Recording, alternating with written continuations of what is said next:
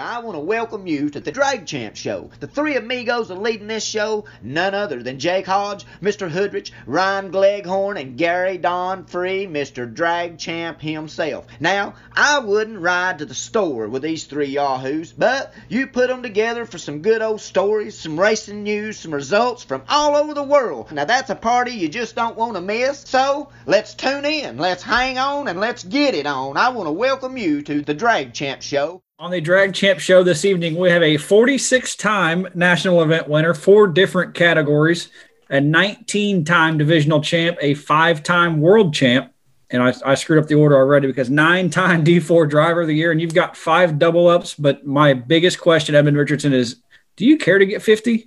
Because you kind of hung out at the house lately. You know, you've done the thing with Blake and Austin and Ryan and Edmond. Where you been? I actually built a new car. I am going to run super gas. I've never done no good in super gas nationally. So I thought, well, maybe I'd come back. Maybe I could kill a couple of birds with one stone. I need to win me a super gas race nationally. Well, so you remember it like it was yesterday, right? So we've won 4 different categories, a whole bunch of driver of the years, but we've been stock, sportsman, super pro, and super comp. So we're trying to get super gas. Super gas, and if the good Lord would let me, in perfect world, maybe even pro ET at the bracket finals. In the blue Camaro? Yes, sir. So what was the last year that you were really hot and heavy racing the points deals? What it was the early 14. I went in 2014. I was going to say the early teens of 2000s. Yeah. Where have you been? Life now looks completely different from what it has for the last 30 years prior to that. So kind of give us an update on, you've been around, we see it, but some of these big money races, we see at the Hill, we see it here and there, but, our busy billets off the ground. And as much as the kids help run that deal, it's in your shop and under your roof. So you kind of took that project and it's y'all's baby now, but what's life like now compared to where it was? Well, obviously things changed a lot. The financial part of sportsman racing is obviously it's a lot worse than it used to be. It's probably about 3 or 4 times the amount of money to compete and running for about 40% of what you used to run for. So, financially, it really don't make a lot of good sense, especially with all these big high dollar bracket races. And the bracket race is probably as tough as anything. And it's, comparatively speaking, they're all tough because of different variables. The, NHRA stuff, you run 4 or 5 days, one race. And a bracket race, you normally get to race a race each day.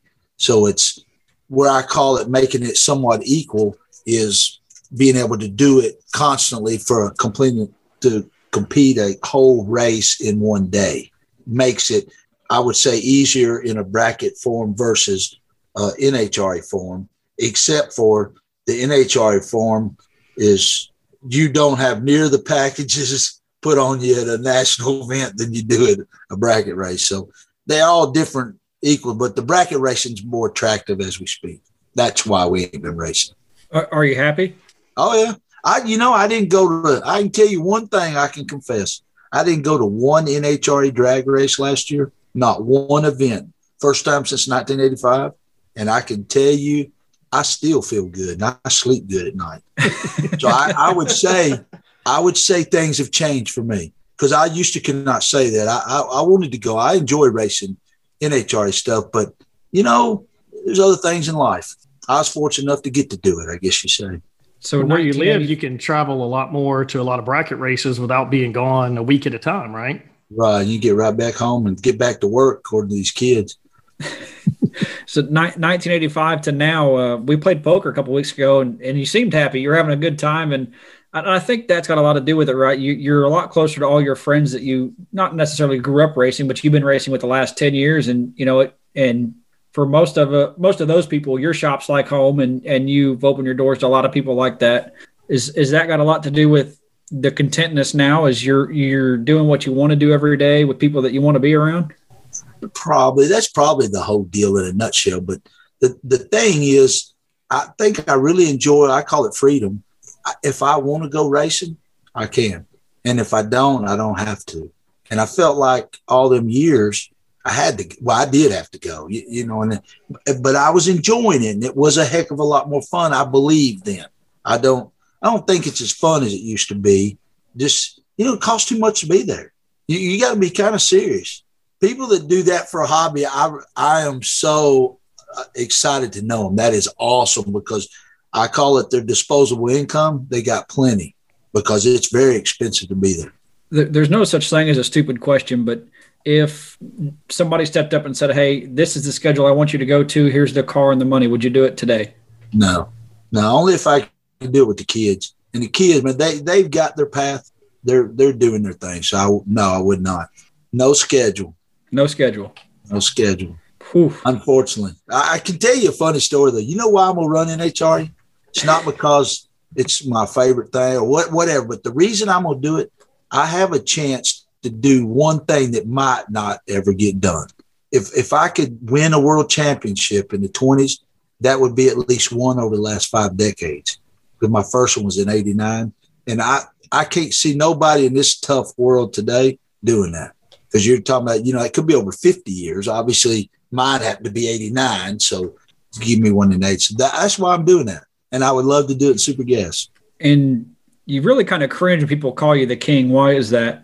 Oh, I ain't no different than nobody else. I just come at a good time. You're one of the only people to have a chance to win a national championship in how many different decades? And I'm no different than nobody else. Yeah. No, man, them guys, we came at the right time. If I was going to say somebody impresses me as far as Peters, he's tough. He's the real deal. You know what I mean? We came at the right time. We're competitive. We're not the best by no means. And I never have considered myself as the best. So when they call me king, they call LeBron the king. And I'm pretty sure he's the best in that sport. You know what I mean? I'm not the king. I'm flattered, but I'm not the king. You got it. Now you're the GOAT. Now I'm the GOAT. So let's talk about super gas a little bit, because that's about the only thing that I've ever seen probably stop you from just dominating, because I've watched you dominate pretty much everything you've ever done. So what's different in super gas than super street, which you owned, and NHRA started a rule called the Richardson rule to keep you out of there? And that's obviously super comp. Yeah. Well, super gas, actually, we probably never really had a stellar car. You know what I'm saying? I know the car don't win the thing, but it does. It does help. The super street car, I felt like we had the best car ever built in that time. I was very fortunate. It was awesome. Of course, nowadays it's nothing. I kept telling them then all they do is change the 510 so they want to make it equal. You didn't have to kick people out of the class because you won't race, or I thought you did. I thought you want numbers. And that's what makes things good for the promoter or the sanctioning body. But what they was doing, they was directing it at certain people because they could take old motor and 2,800 pounds, make it break a beam. Not many people could do that then. You can now because you can buy whatever it takes to make it happen. But back then it took a little bit of effort. So that was a fun club. And my Camaro I got now that we keep talking about, that's what I built that for, to run super street. It weighs 2,900 pounds, no driver. So it's all steel, all windows, everything's factory. So we can't get too far though without talking about this super gas conversation, knowing that there is a roadster in your shop now that Austin claims is his. He's claiming that that's all he's getting with that deal. It's a false move, He's got 2 more years of school. Yeah. He ain't claiming nothing right now. He's got school, and he's doing good with it. Proud of him. So that super straight Camaro you got at 2,900 pounds. I mean, you like I said, in the 90s, they wanted you out of super street because you were winning too much, you and Scotty. But then now they're letting basically super gas cars go into super street, and people are running 160 plus. And so it's kind of, tables have turned a little bit. Our car then would not get under the weight limit. In other words, it did have some fiberglass and stuff on it that was built for the class, but it would not get under 2,800 pounds with a driver. When Scotty won the world in super gas in that car, that's what changed the rules. That the easiest way to fix that is couldn't run. They just kicked you out of 1090. It's really Scotty's the reason they did that, but obviously it affected a few of us. Yeah, you guys were doubling up in super street, super comp pretty regular there for a little while. Well, I called the director the other day and I asked him if I could run super gas and super comp at Belrose, and he said, "Well, Sure, ain't nothing changed. I said, I'm talking about with the same car. He said, you can't do me like that. Needless to say, I'd have to bring 2 cars. Didn't y'all finish that white Camaro? It's a 69, right? Mm-hmm. Y'all finished it at almost literally at the track, took it to the track and won, and it just seemed like it won from day one. Right, I cranked it up at the Motorplex. Because I remember that. And I remember that it looked unfinished. And then, wasn't long. It was in the winner's circle, and then it had it all lettered up and stickered up, and it was just winning, and it's kind of crazy. It had the cool part about that, the best I could go was 440s. It had a stock brake and a 176 transmission, right? Just what we had. We just want to get some runs because Houston, the National and that's what paid money. We wanted to be ready for next weekend. Getting lucky, and they finished it dark. It all worked out for me. You know what I mean? But when I went home, we changed the trans stuff. I told them, I said, I believe I'm going to be able to turn it red when I get to Houston. They're like, no way, not the 1090 car. By God, it did. And when we'd come back, I told them, yeah, you realize you cut the field in, you probably only got 6 or 8 people that even be really, not take nothing away from nobody, be competitive, because most of them was 480s. Mm-hmm. And not everybody could red light then on a 5/10 tree. So they was going 480. Well, we always set up, like 20. I didn't want no way to turn it red. Let's race, you know what I mean? Because at worst, you only spot them 100th because they ain't going to, they're not going to be perfect by no means. I thought, shit, we're going to turn it green, make somebody beat you. They were, but 5 or 6 at the tree, you'll never turn on a wind light against you, bud. Yeah, right. It happens. I tell you, I've seen it all now. What mile per hour did that car go back then? 139. In time trials. I probably never saw that. No, it never went that fast elimination. No, it'd be as slow as 115. Yeah, elimination was probably in the sunlight. It was probably a little slower. Yeah, right. That's what I always told them. The headwind always comes in elimination. That really was fun. I wish we could get that fun back at the racetrack. That ain't been there in a while. Yeah, that is a lot of fun. I remember having a 160 plus mile an hour super gasser and going out there running 145 through 148 through the traps and winning rounds, and my dad coming back going, it just looks stupid. Why are you running that slow down there? Yeah. Like, it's just a math exercise, Dad. As long as I keep turning on wind lights, I don't care. That's right. That's fun racing, though. I mean, that to me is a lot more fun than just holding it out the back door and, just seeing who can dial one better. Well, look how young Jake is. He's traveling around. Ryan's probably done it the right way. He gets paid to be at the racetrack. Not many of us can say that, right? That's true. So, he's doing it the right way. I damn sure wasn't going to do it behind the steering wheel. I seen you at Bristol. That's all you seen. That's it. It was the car. That was your car, right? Yeah. I didn't even know that come up the other day. Yeah. They said that's Jake. Something about hillbilly. What's it say on the side? It says Hook and Hillbilly on the side of it, and that was the car that you waxed its ass at bracket finals my first time ever there. Oh, really? Yeah, that was it. Hillbilly, Hook and Hillbilly. That was they tell me what brought it up. They told me, they said, well, you knew you was moving down here anyhow. That's why you named your car that. You wanted to fit in. I was like, what? Y'all are moving too fast. Y'all got, what are you talking about? And then they told me, I didn't know that was your car that he was driving. My dad named it the year I was born, so it's been that ever since its whole life. So it was the same year I was born. Yeah. It was meant the funny thing is a week before they're talking about going, and they're just kind of talking like they ain't even got a chance, like, oh, we're going to show up, we'll see if this or that. And next thing I know, that Friday night, I think it was Friday night, wasn't it? Thursday night. I get on the internet late. I'm like, shit, Leghorn's in the final. Like, I'm trying to watch this shit because it's like, I'm excited. Hey, you should have been me. You should have been me. What the fuck y'all talking about? They pulled us down at was that 7 cars, and they make us take the hood off. I'm like, wait, there ain't more coming? Like, I thought there was like Yeah. Well, I'll tell you, checking this thing. We thought it was a one-day thing until he made it down to 6 on Sunday. So I guess I'm going to let him take it to Gulfport. Yeah, no doubt. He was clicking right along, wasn't he? So something I've wanted to ask you, and I just want to throw the kids under the bus for a minute. If you had to throw one of your kids into the Super Street situation where you and Scotty figured it out, which one would come out better? In the 1090, probably Blake. Yeah, like, hey, this is a car. This is what you got to do with it. Figure it out. Make it happen. Probably Blake. Blake's the one that I feel like he's just quiet and he sits back and thinks about it. Ryan and Austin just going to throw runs at it until it comes up, right? Actually, Ryan don't. He's married and took that life that I highly recommend taking, getting the job, getting your stuff situated proper, and then go race when you can. Ryan, I mean, he always did good. He wants a normal life. You know what I'm saying? Which is, I'm telling you, and I preached it. They didn't listen at first, but they're doing good with that. Austin's, went back to school.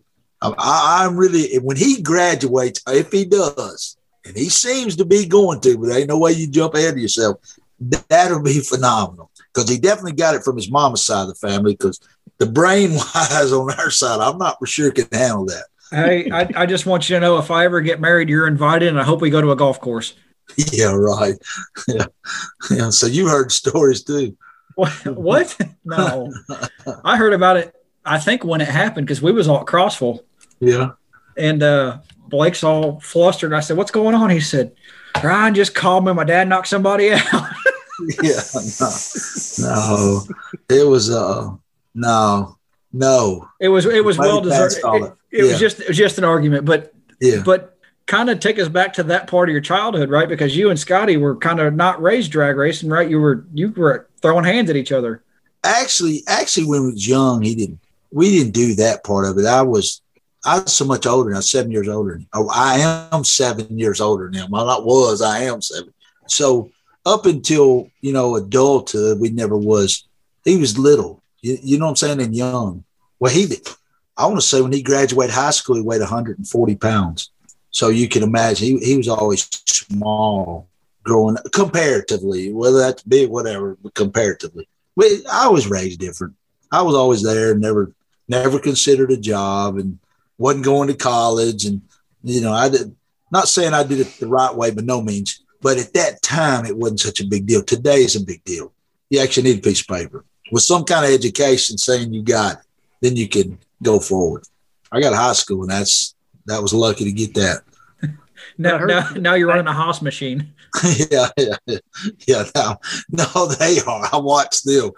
I'm gonna be doing this night session for too long, but if we don't get some more machines in there and a little more help, we're gonna have to run two full shifts, not a shift and a half, I guess you call it.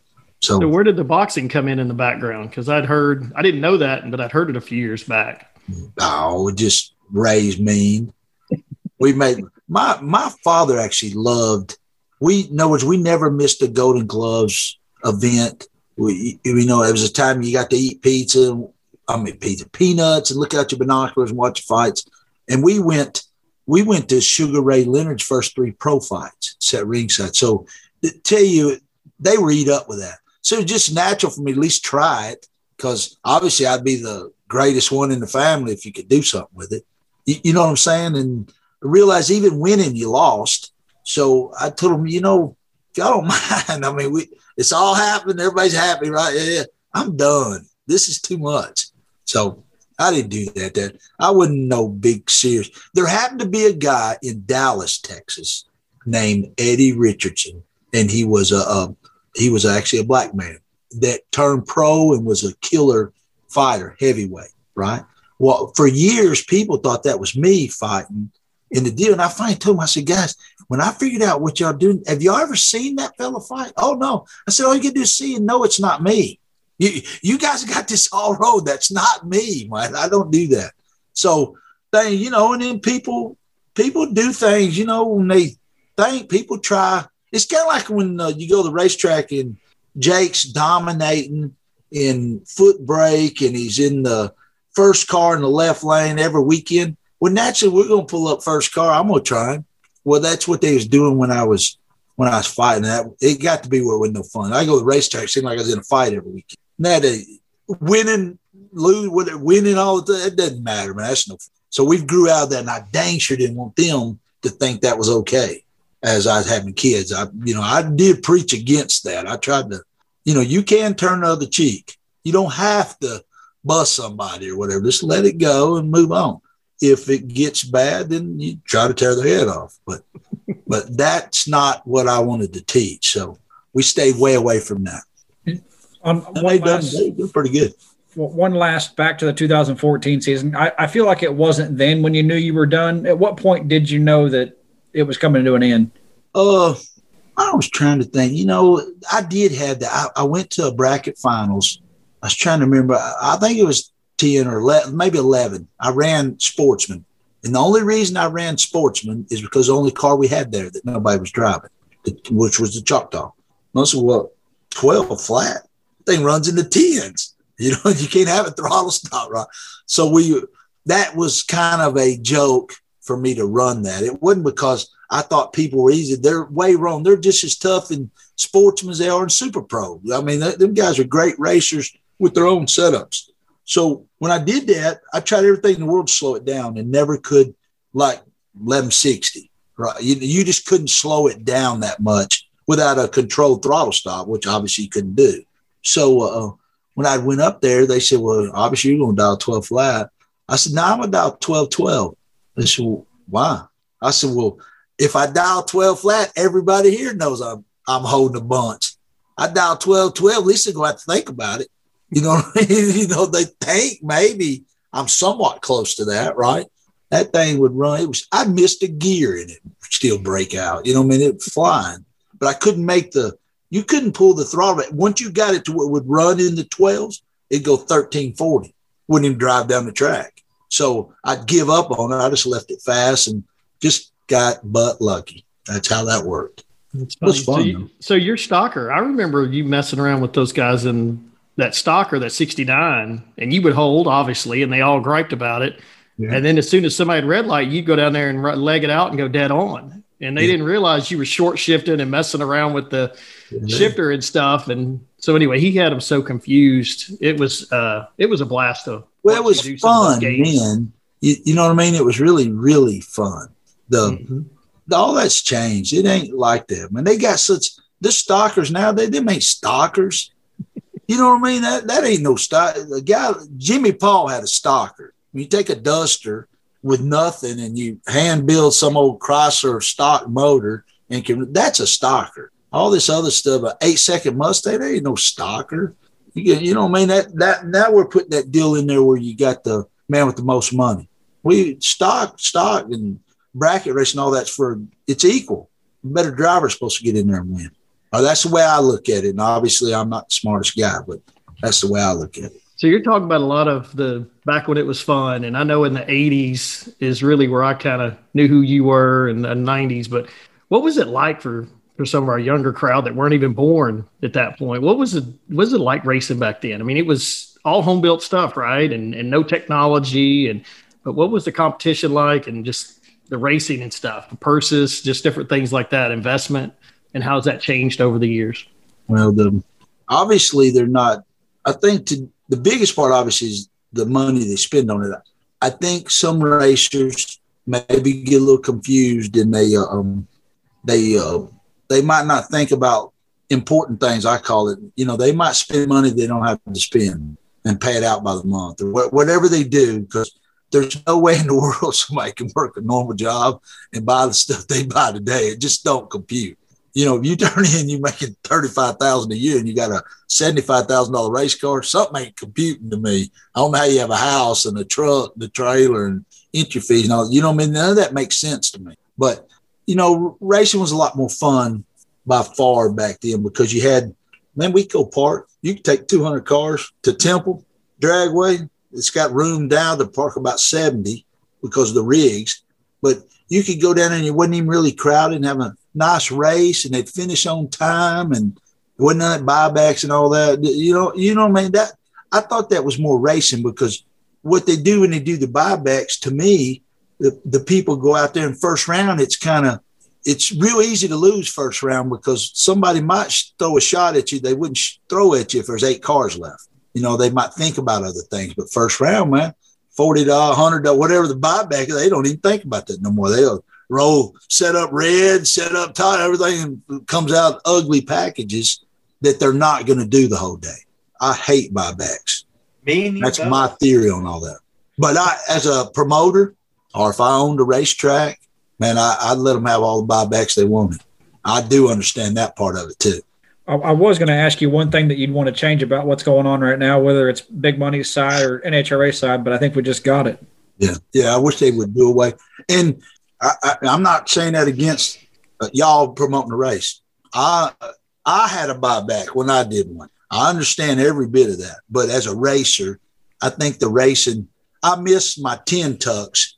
They had a little bit more entry fee, and you normally had about 200, 250 cars. And it was a beautiful race. They finished in one day, and you go through it, and it's off. And if you lose, you don't come back to the lanes.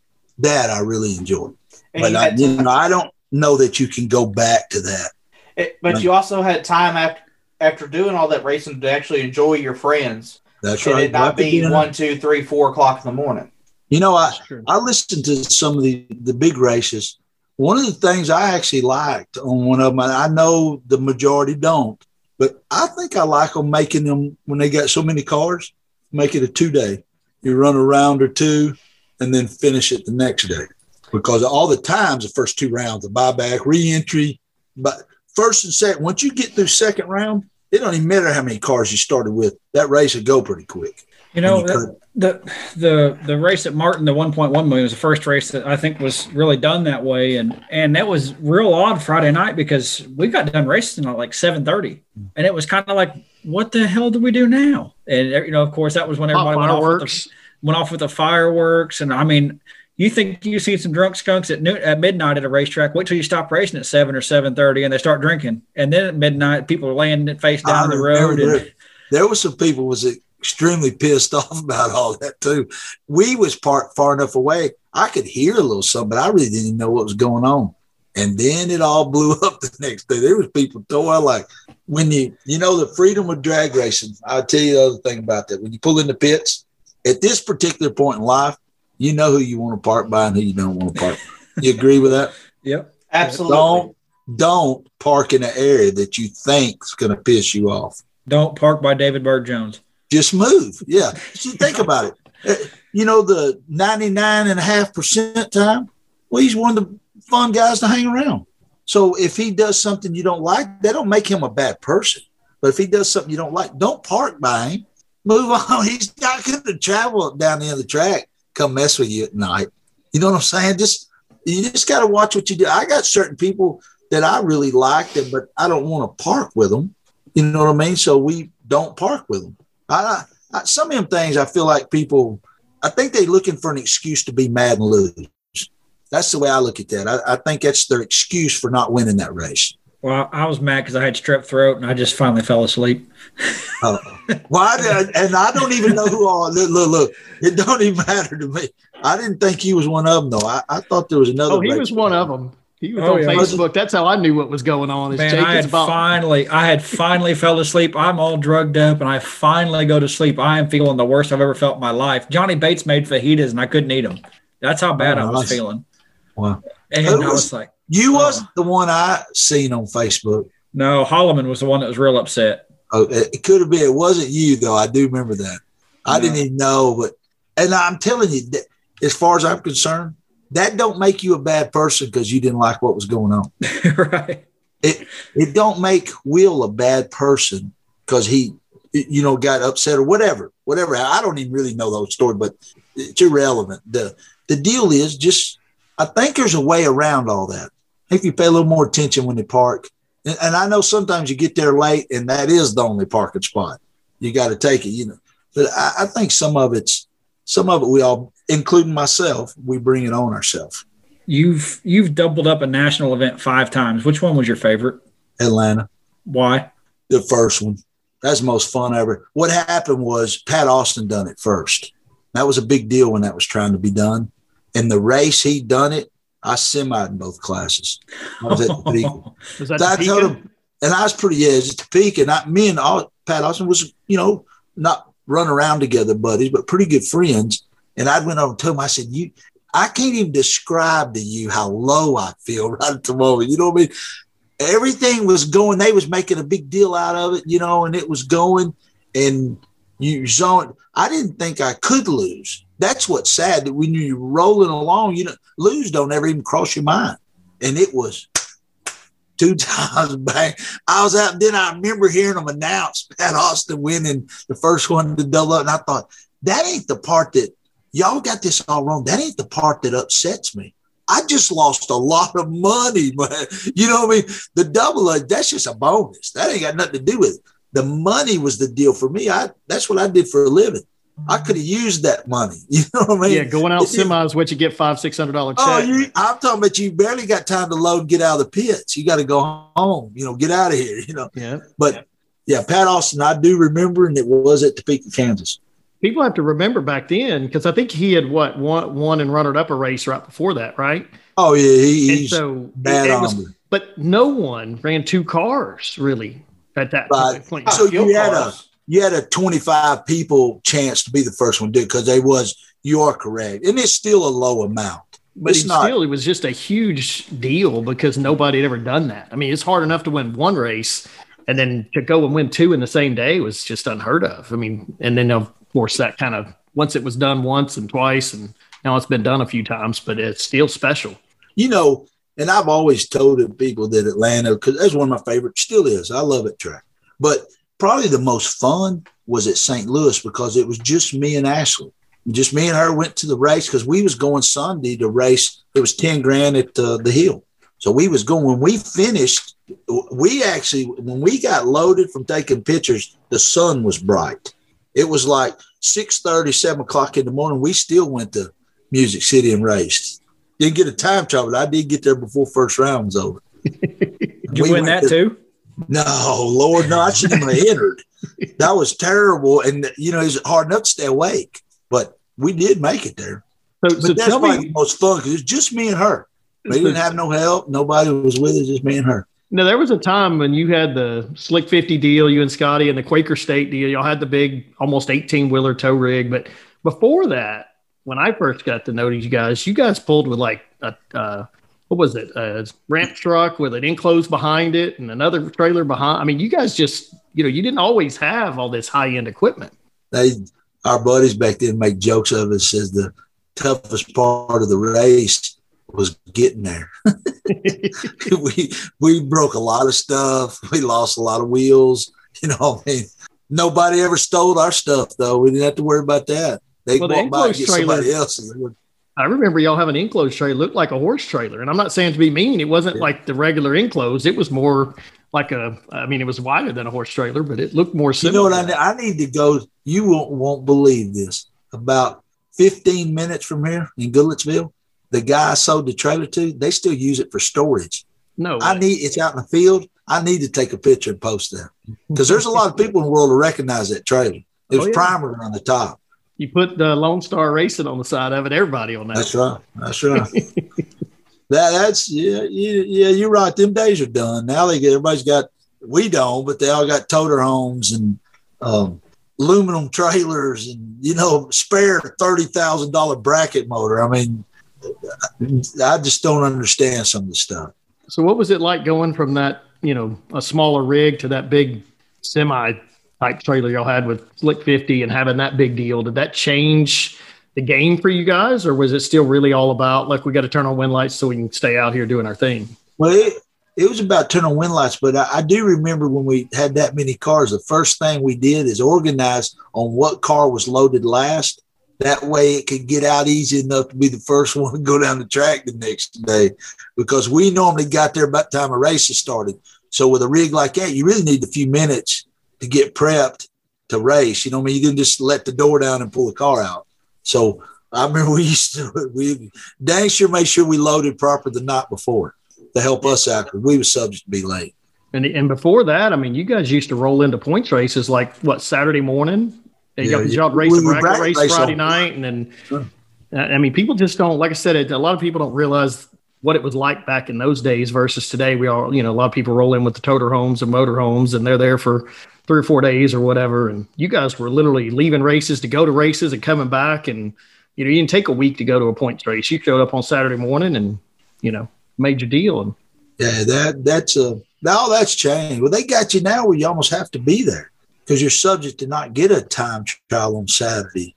And the Division III stuff, we do it every now and then, but they give one time trial on Saturday and then the first round eliminations, which is a cool deal, really. I know people, I like to race all on one day, but that SFG thing, that was probably the neatest thing. That's reality. Just run a little bit of it, stop at a decent time. Everybody's happier when they leave. Even if everybody can't win anyhow. So that deal, you got to there's got to be another life between 24 hours of racing day after day after day after day. That's a little tough. And I don't know how you go about it. I don't know how you fix it, because to cut the cars down, it'd be 6,000 to enter, and have 250 cars, right? Then the people ain't going to do that, or you wouldn't think they would. So I don't know. I don't know the answer for all that. Spread it out over 2 days. You can only run so many. I mean, there's only so much time in a day. Oh, Lord. I don't envy that for promoters. No. It don't matter any kind of answer that you do or any development, anything you try to do, you're still going to piss off a good percentage. Not everybody will never like one of them decisions. With I remember at the 525, we had 700 and something cars. I mean, we raced till 2-3 o'clock in the morning every day. Yeah. Oh, so they ran a whole race every day.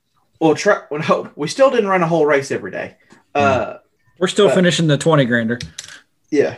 Yeah. We're still trying to finish. I don't feel like I've caught up on sleep since then. And that was 2 years ago. All I know is I had 20 plus years of going to NHRA national events and divisionals and having 3-4 days to lounge around and do my thing. And last year, I promise you, I saw the sun come up at a racetrack more times than I have in my whole entire life. So we literally were done at 4 or 5 in the morning. Are you working at them or bracket racing? I'm bracket racing. I work at some, but mostly bracket racing. So now, do you do that with a dragster? With Super Comp dragster. Cool. Well, it ain't seen much Super Comp light of day, but we're mostly bracket racing now just because of time. I can show up whenever I want, race double enter, race a couple of days, and I don't have to be gone a week at a time. And I mean, even the points races are tough for me because you got to go Thursday to park and Friday to get a few time trials, and Saturday you never know if you're going to get a time trial or you're racing, and it's just kind of a weird deal for me. So just kind of move to the bracket racing. I got the best question for everybody. You know just enough about NHRA to make everybody dangerous, all of us, right? How long do you think it'll be before they take the privileges away from a past champion be able to enter whenever he wants? Not much longer, because they're already trying to wean it out. It's going to go, yeah. I told them guys that I don't owe nobody nothing. Nobody owes me nothing. But I've always waited because the way the situation is, I won't enter till right at noon on Mondays of the event. That way, anybody that has a chance to get in the event can get in. I don't block somebody because I can automatically get in. Mm-hmm. See what I'm saying? I've always done that. Well, now these guys are doing that. All they can do is watch the internet anyhow. When them champions are entering different classes and then they pull out to let their buddy get in when the deal's full, and then enter another class, all they got to do is pay attention to what's going on. That's the ones that need their privileges removed or whatever. That is very uncool. Well, the last grade point incentive that they implemented is going towards that, to where they're not going to let past champions and that no matter how many races you gone to, you need to show up and race. What is it, like 6 or 8 grade points or something? Where it opens at. You got to go to crazy. 8. Imagine that you got to go lose money 8 times, guaranteed, to be able to race at them. Well, now you can't even win a national and make money. At least I couldn't. I don't have sticker. I don't have all the stuff. I mean, it just doesn't pay enough money. We're used to, you guys probably won close to 20 grand or more. We averaged right at 18. Yeah. And now, you know what I mean? You'd have I think it was Gainesville, Indy, the spring national thing. I think it was spring nationals, Gainesville and Indy were the big ones that paid the most. And you had a whole lot less involved. So 18 grand back then was huge compared to 18 today. Actually, a man could enjoy himself.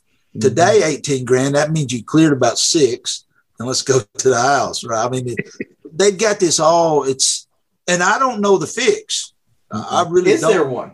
There probably ain't, because you can't put rules on the classes and slow everybody down, make them go back to $7,500 540s. You know what I'm saying? Because Rare Morrison or one of my favorites, Sunset or APD, them guys building them motors, they got to sell parts. Mm-hmm. Yep. Period. They have to stay in business. They have to. You can't control the rules for them. You know, I don't know the answer, and I hate it for the people trying to figure it out. Well, and I'm pretty sure NHR is not going the right way. What has happened is, like you said earlier, your Super Street car went 139 back in the day. Yeah. And that was competitive. You were probably, if not above average, one of the faster cars in the class at the time. Yeah. And it really was one of the faster ones. Well, now in Super Street, if you're not going 140, 145, like you're slow. Like way slow. My car's pretty fast, 570s and 8. Yeah. And I know at best I can hope for is be in the middle. Yeah. And I'm not going to put more money. I'm not doing it that way. I think they're over motoring them and they're putting themselves at a disadvantage, but that's my opinion. I think middle 140s, low 140s is plenty fast. And for the chassis, I guess these guys with pro stock cars or whatever can do whatever they want to do, but a normal car for the class don't need much more motor than that.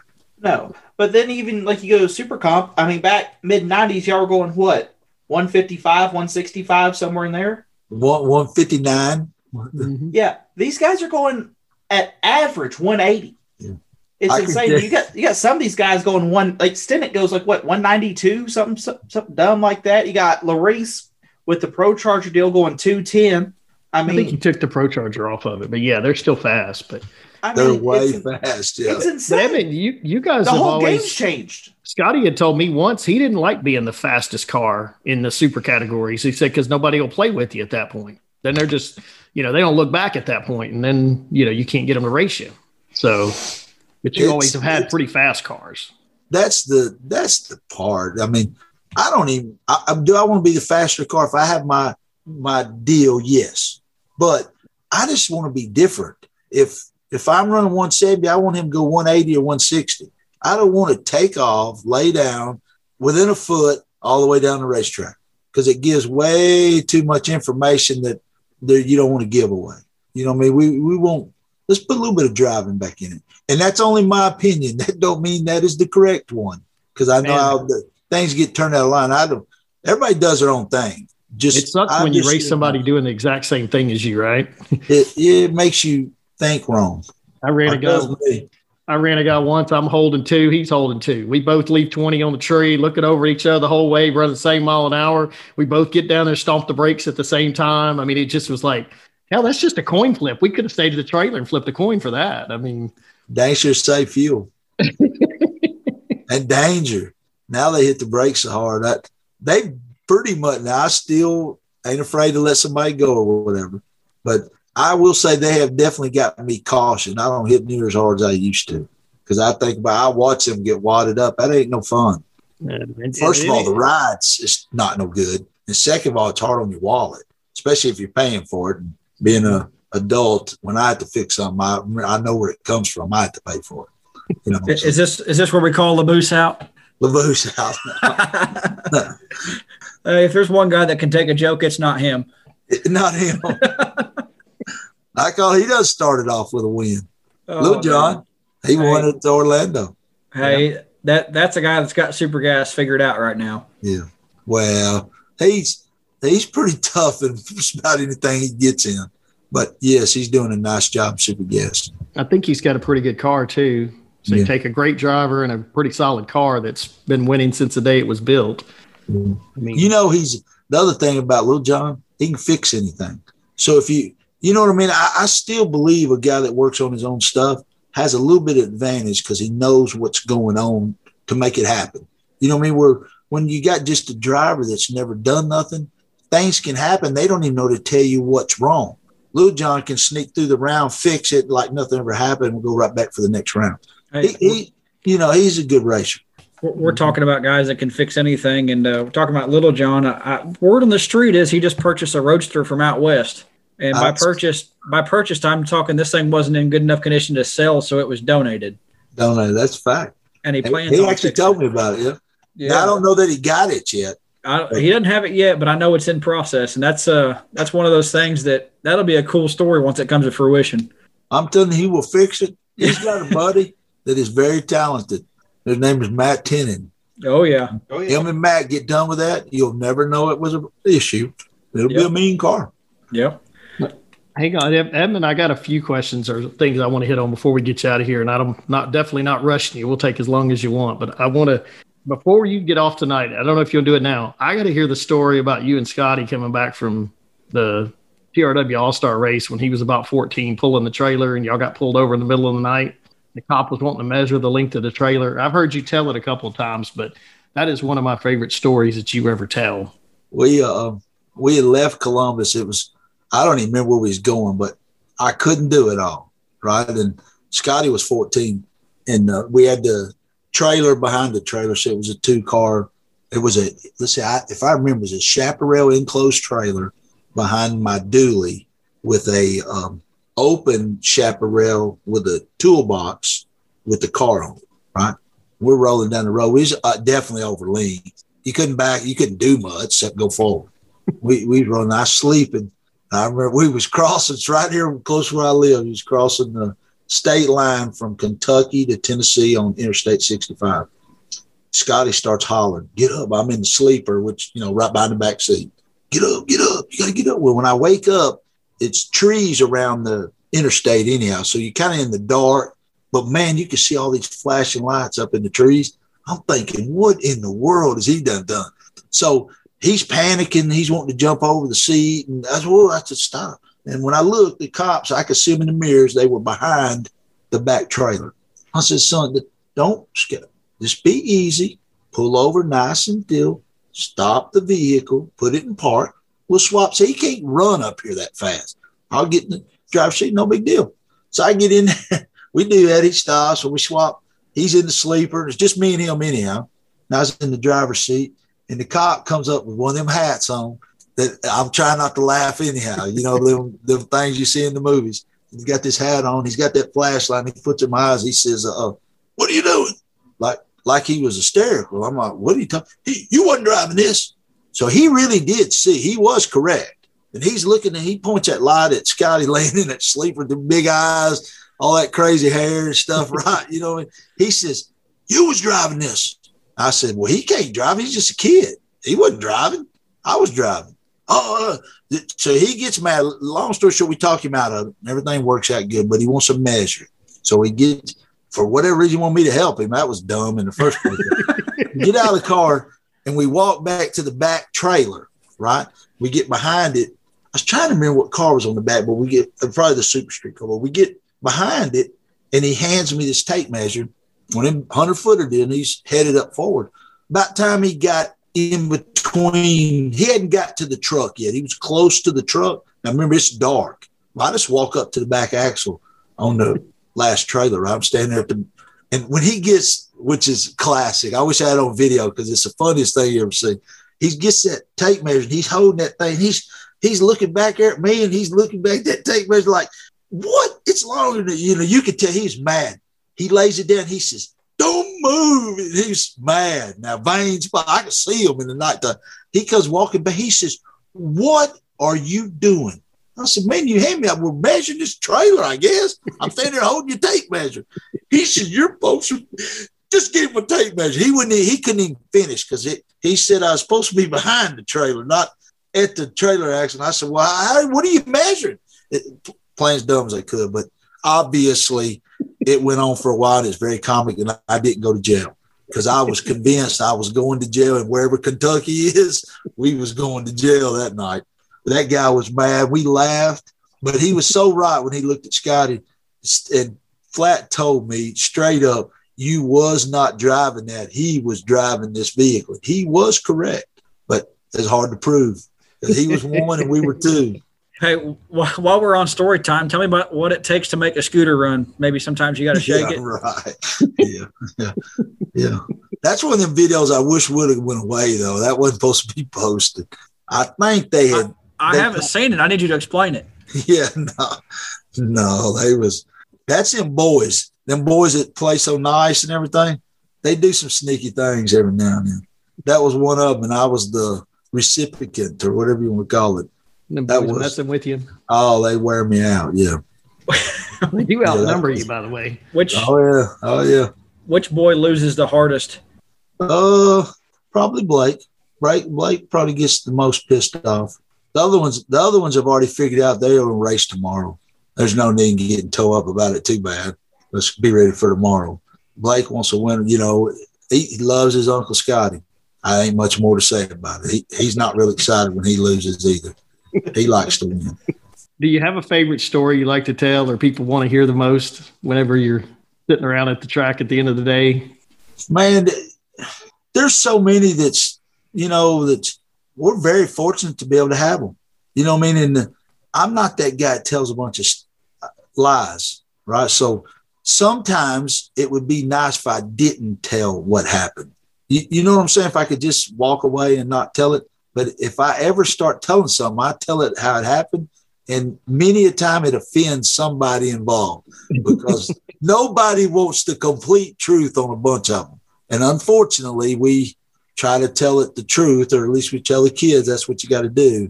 So sometimes it'd be a lot nicer if I could learn to just walk and not say nothing, because it sure seems like it offends somebody every time you tell what really or what you think happened. Because we all, if you're not there, you don't, man. You only know part of it. You never know the whole thing.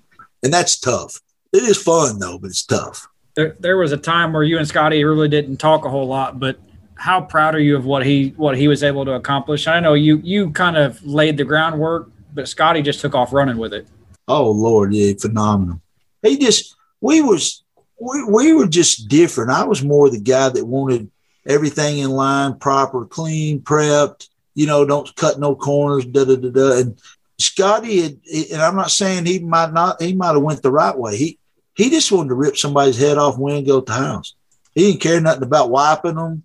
He didn't care about maintenance, nothing. He didn't even really care about pouring fuel on them, but big enough tank to run the whole race. He raced. He concentrated on staging and turning the wind light on. Other than that, he didn't want to do a lot. So we're just different on that. Now, it's competitive. We're both competitive, but I probably enjoyed seeing him win more than it. Mine was for a living. I never got caught up into the deal about, most wins or most whatever the deal, most wins in a row. What that never really was ever a deal. I guess I've never had an ego problem. Now, I like my stuff to look good.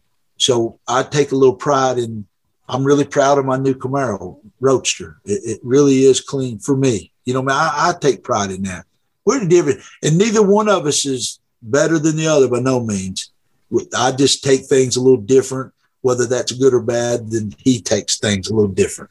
That's just the way it is. But that's the way it is with everybody. Wasn't there a time whenever it was more advantageous for him to turn on the final win light if y'all were in a final round than you? Oh, yeah. Well, I always tell them guys one of the things we always did was we just had a deal because he worked for me. You know what I mean? And so I guess you say when you're an employee, right, you have a ceiling on what you can make. Just like if you worked at McDonald's, however many hours they give, that's your ceiling of what you can make. Well, his was set up the same way. So what I always did, never laid down. So every time he busted me, he busted me. No matter what people say or whatever. The deal, I just always had a deal for him for when we raced, we split if I won. And if we didn't, we wasn't splitting. That way he got his biggest percentage. Just the small things I could do that didn't cost me nothing. But yet I think he appreciated that. And that ain't no big deal. We raced to win the most we could win. So if Uncle Edmond needed to lose because if Scotty won, he'd get more bonus money, then Uncle Edmond would lose. You know what I mean? And that went both ways. But as far as a bracket race or something, we always did whatever made the best for him if that's the way it went out. And that didn't capitalize very much. He won way more than he lost. We'll put it that way. Yeah. How in the hell did you guys end up in Boise, Idaho for a $5,000? I wouldn't trade that for nothing. That's the most fun I ever had a racetrack. We went, I don't know if you've ever seen it. I'd never even heard of it, but they had, you picked your tree.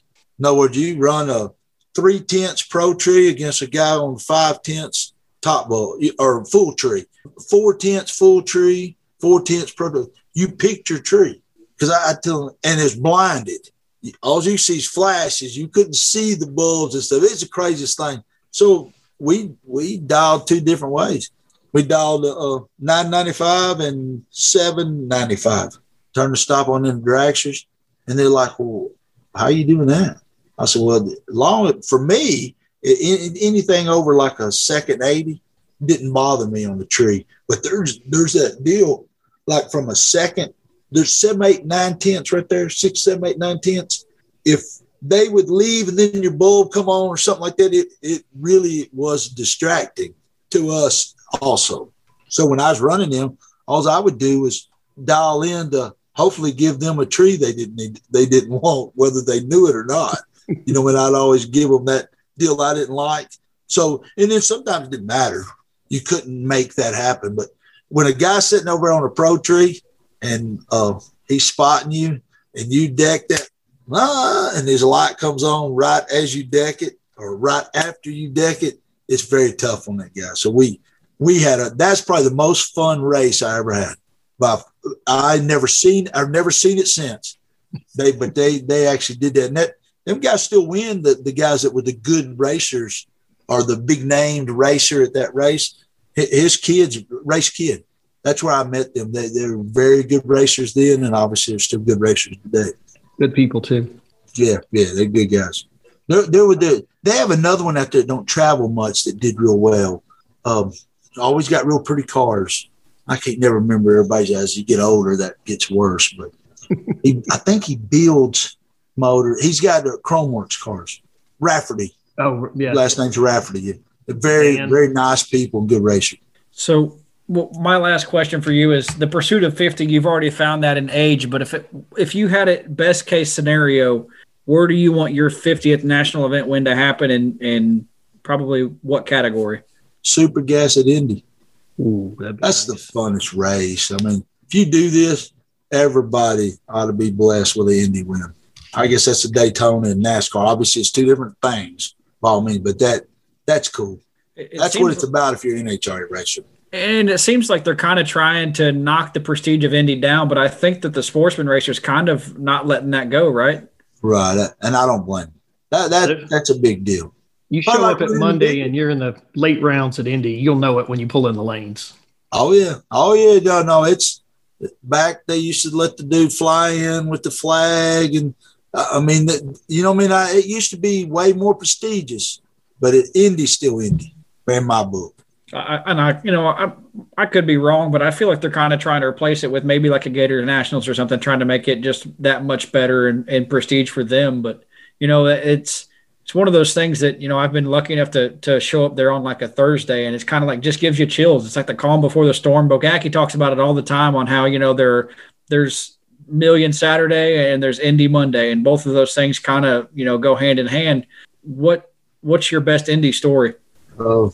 I guess the one that sticks out the most is the one Conley busted me in the final not too long ago. That might have been 14, whatever it was, but I didn't, I always tell people when you go there, when you race like we do all the time, whatever, there's certain days you just feel like you're going to win. You can't lose. You know what I'm saying? That never enters the equation. That was one of them. And by God, he humbled me. I can tell you that. He busted me on a pretty good run. Y'all both made tight laps on that one, if I remember right, wasn't it? Yeah, he's tough. Probably the most fun loss, the final of the Gator Nationals. I run the Tom Dauber, and we was both. He was 007, I was 009. He was 2,000 better on the tree, and we both stopped at 890 with a 0. Golly. When I got that ticket, because I just remember when we went through and my light didn't come on. I can't speak for nobody else at the racetrack, but I knew I made one of them runs. Something must have blew through the light. Something happened. You know what I mean? I know I won. And when I got my ticket, I was reading that ticket, and I rolled back, and they separate you for your winner decals and your loser decal, right? And I'm over on the back side, and I'm reading that ticket. I'm like, holy Toledo. I mean, really? This just happened, right? Peter, he said it best. Peter walked over and he said, I know it's a bad time. He said, did I hear that right? Or will you let me see that ticket? And I handed him the ticket, and he said, Oh my God. I said, unfortunately, I'm trying to take this in the best. I sat in the car 30 minutes. That's what he said. It was hot. You know, the Gators, it's hot. You're in a fire suit. And I sat there for a minute because I was like, that really didn't just happen. Somebody's punking me with this ticket, right? Maybe he did Tom's a good guy. What can you say? Still wins today. He's a good guy. He laid one. I witnessed one final round for sure that he made a nice run in. But that's a hell of a race. Yeah. And you rarely see that double O dead on for both cars in a final. Final. Normally somebody has it, I wouldn't say easy, but lopsided. Mm-hmm. You know what I mean? Where they go down, not like one of these bracket races we have where, a 6-pack beats an 8-pack every time or a 2-pack to a 9-pack, something like that. But that was unfortunately, I wish my win light would have been on, but I can say I was in one of them races that I guess if you was in the stands and you really enjoyed them classes, that was fun to watch. Well, I got a 2-part question. So what did it mean to have a Richardson name finally win $1 million? And why did it take so long? The sad part, how much longer is it going to take to do it again? Right? Well, you got more chances nowadays. So yeah, I will. That was cool. We was heartbroken when they first started doing that early in the year. They had I want to say the third or fourth year, they ran 2 of them. Yep. One was at was it that far? 2000, whatever. They had one at Rockingham. The Millennium Million. Yeah, that's what it was. They had it at Rockingham, and when it got down to 7 cars, Scotty was still in twice, and I was in. And when they posted the ladder, we were the 3 on one side, and the other 4 were on the other side. So one of us was going to the fire. So obviously there's no split. We ain't split nothing to the end. Somebody's going to be ready. And one of them times we talk about that money deal or whatever, I was double O dead on and lost at 7 cars. He was better double O dead on than he ran himself, but he did give the win light back in the final. They ran the final the next day because we was getting a little missed. They run the final, but they split it big, and he went 3 or 4 over to a low dead on, give it back triple, all zeros. Wow. Guy made a bad run, but he made a losing run, I guess you call it. He lost a bit. I thought I'd never get over that race, but I did at Bristol. That was cool. That was fun. And it'd been a lot more fun if I was sitting in the seat, but I can tell you, I would like to experience that because I know how much fun I had and I wasn't in the seat. That was fun. I think one of your boys said they hadn't seen you smile that much in a very long time. I'm going to tell you, it's so cool because them guys it's like running 500 John Forces. Every one of them guys can win. They all know what they're doing. So you beat you're the man that day, and he was. And we just put the car together. You couldn't have wrote the script no better. We just put that car together. Actually, Austin owned the majority of the car. It was just one of them deals. It was awesome. Yeah, and you had the right car, Chevy too. Yeah. It seems like that's what it took to win $1 million last year. Yeah, man needs to have a Chevy 2 or S10 in these days. I'm telling you. All right, last question I got. RBZ Billet. Tell us about RBZ Billet. How did that come about? What do y'all do? How's it? It sounds like it's growing. Talk to us a little bit about it. I want them to be able to do something together.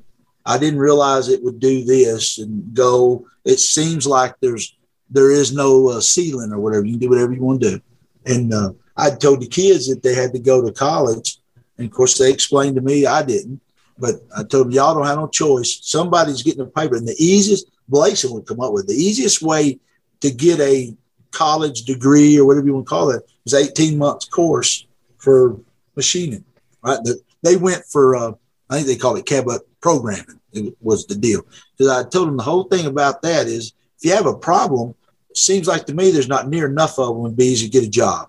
And there's no guarantee, there might not be no tomorrow here, so whatever happens, you got to have a way to provide and don't depend on your luck or whatever you come up with, make for sure.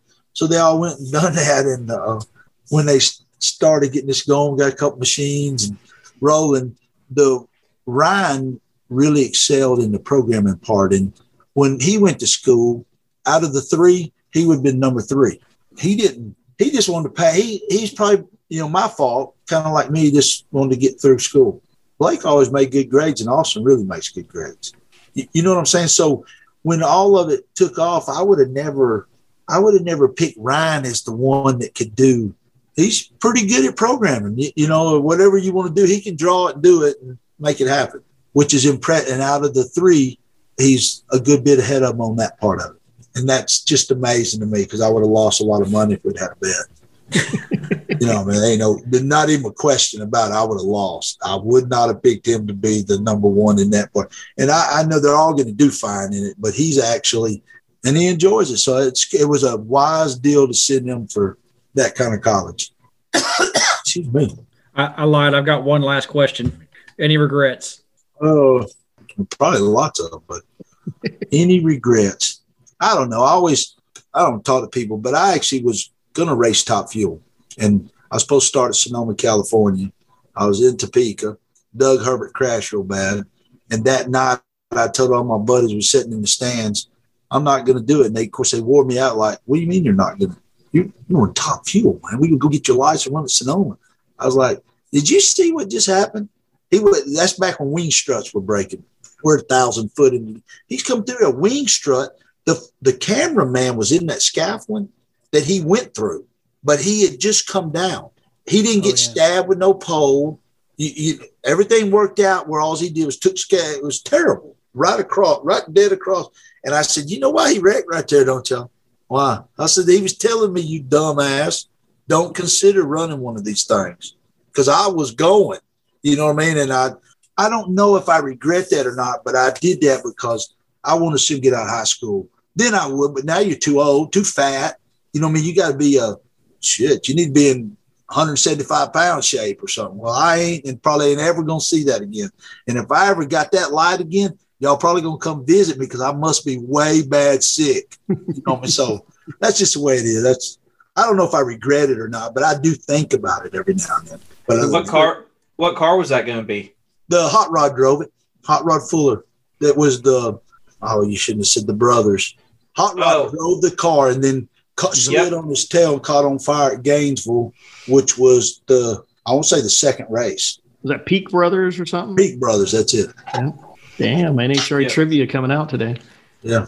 So what is I can't remember nothing. So what does it look like for you now? Your racing schedule with you and your boys, just racing when you want to, where you want, mostly bracket racing, but locally or traveling to some of the big dollar stuff or and then a combination NHRA? Is that we're going to run a little NHRA, but we're going to run the big bracket races. I do like the format. Mm-hmm. I do believe there's some gray area with the way they do that I believe my roadster is going to be very competitive. Other than that, I mean, a dragster, all I recommend would be low, double low, and run low and dead on your dollar, and you have a chance. No guarantees. And it seems like door cars do that not as often. And I truly believe that's the better way.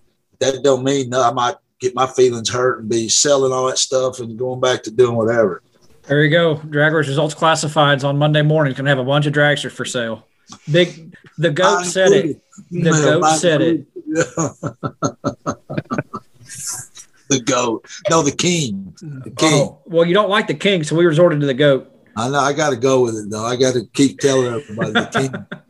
But that's cool. It is. I will say, out of all the people in racing, it's pretty humbling for somebody. There's a lot of guys that are very deserving of being called really good things, you know what I mean, that really do a good job.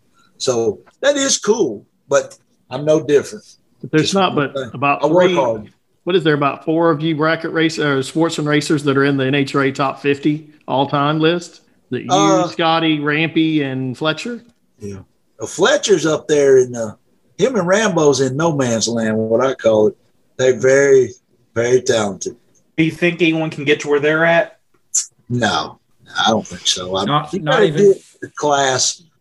You need to do it in a class that you ain't got to win 7 or 8 times to win a race.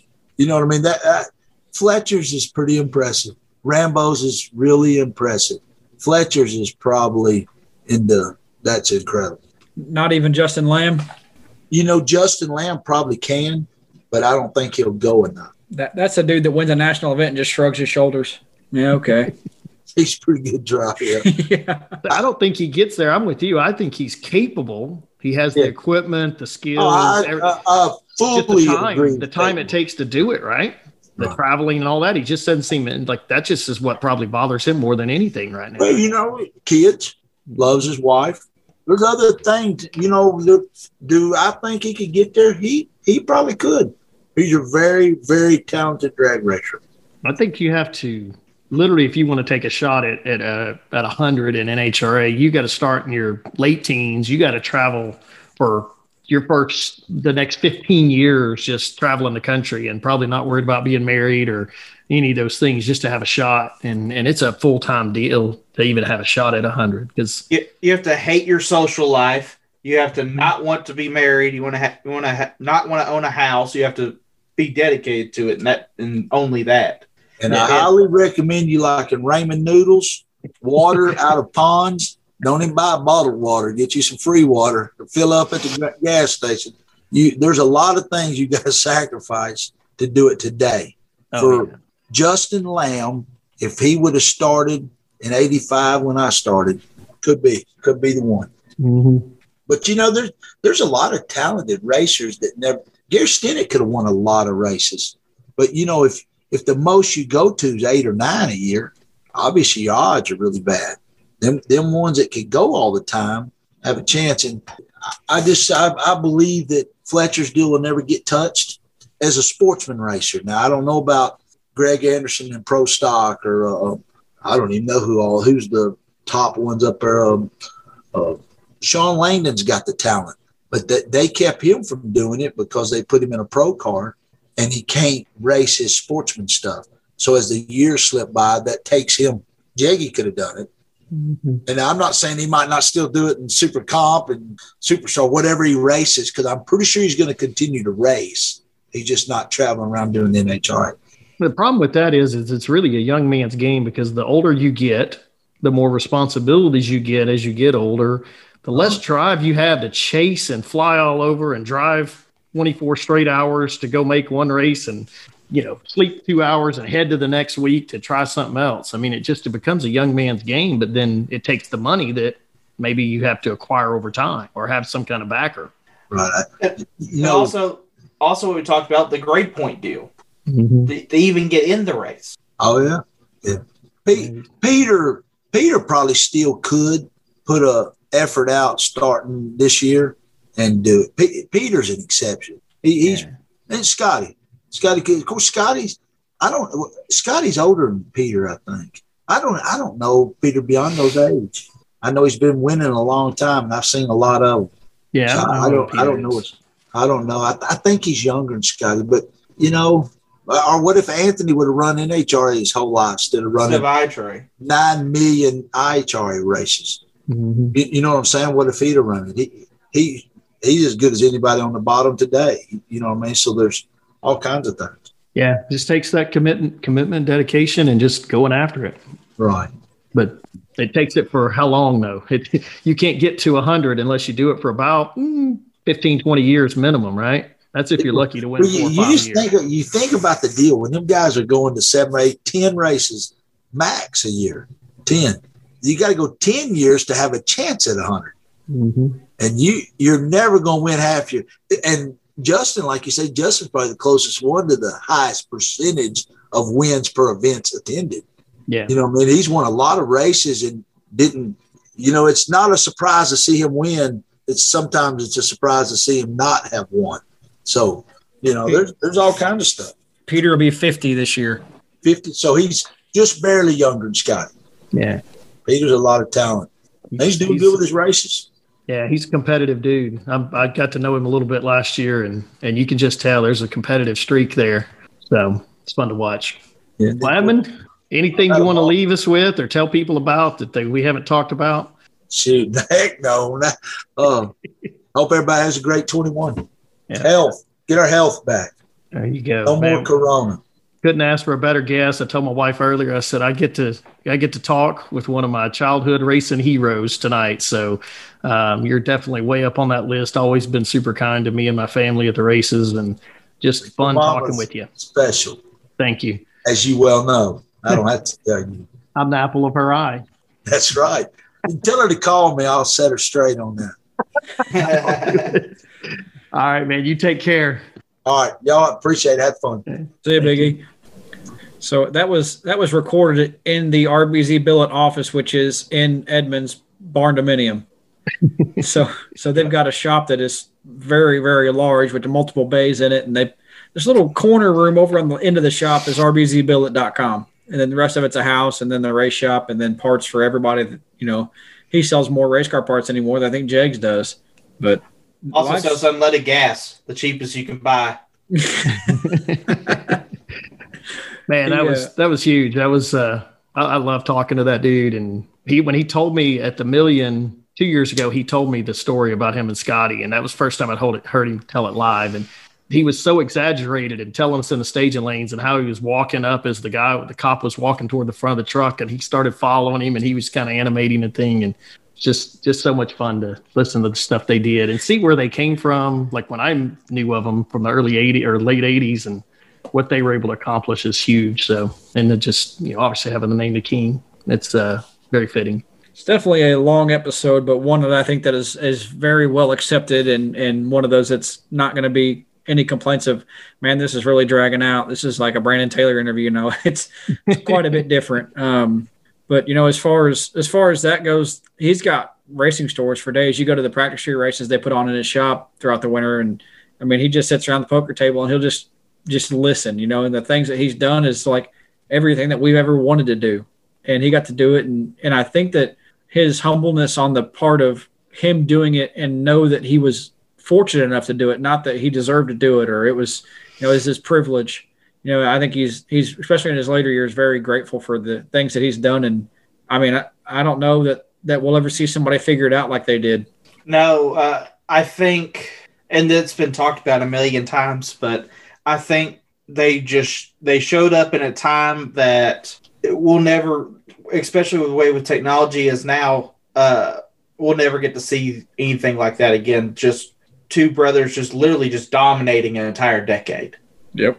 He said, I'm not the king, but I could be the only person to win in 5 different decades. Okay.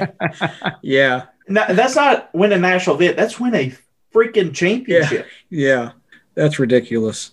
It's unbelievable. It's been long enough. I'm going to Baton Rouge. Ryan's going to Baton Rouge. Gary's probably sitting on the couch. So. Yeah, I gotta highlight a couple of races. So this weekend, obviously the CP Racing Promotions Southern Big Bracket Nationals in Baton Rouge, Louisiana.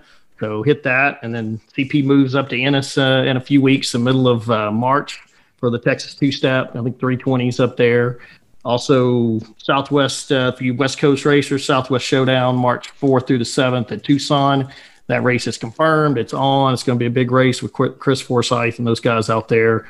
Drag Champ will be in the house in Vegas next month for the Spring Fling Million. So that's breaking news. The flyer came out today, I believe. So we'll be going back to Vegas and looking forward to my first Spring Fling Million. And last for my compadre Paige Hamlin putting on the Fat Boy Mafia 70K at Extreme Raceway next month. So lots of racing coming up, and hopefully we'll have it all covered, and we'll keep you informed. The week after Paige's race, so Working Man's 10 grand. 10 grand. Is it the week after? Yeah. Damn, I didn't know it was that quick already. Oh, you moved it up though. Yeah, I had to move it. I got Working Man's 10 grands and the Windmill Nationals that weekend too. Yep. If you'll send me the flyer, maybe we'll get that on Drag Champ and let people know what day it is. Yeah, I've tagged Drag Champ every time I shared it. So yeah, no big deal. All right, hang on. I just fucking work here. It doesn't matter. Also, I got I was pulled for 2 entries into the 50K shootout, the Southwest Showdown, Forsyth race in Tucson. If anyone has money and a car, I'll show up. If not, Forsyth's just going to be mad at me some more. Yeah, it's exciting to see the races, man. The page is just filling up with races that are coming up soon. Lots of money going out, and can't wait to see who all's going to win all this money. So it'll be fun. I think we need to have like a season preview with Beard on here again. Just go through the master schedule and highlight some new events and some old events and some. Because he said there was like 270 entries on the master schedule. Oh, it's massive. Yeah, there's 52 weeks in a year. Yeah. There's a lot of stuff on his list.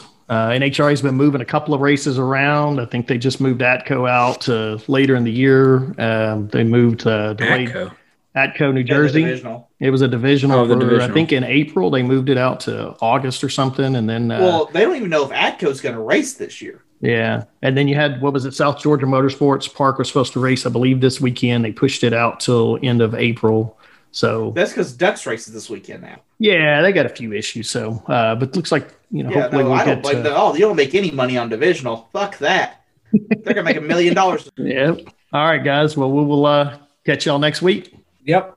Have a good one.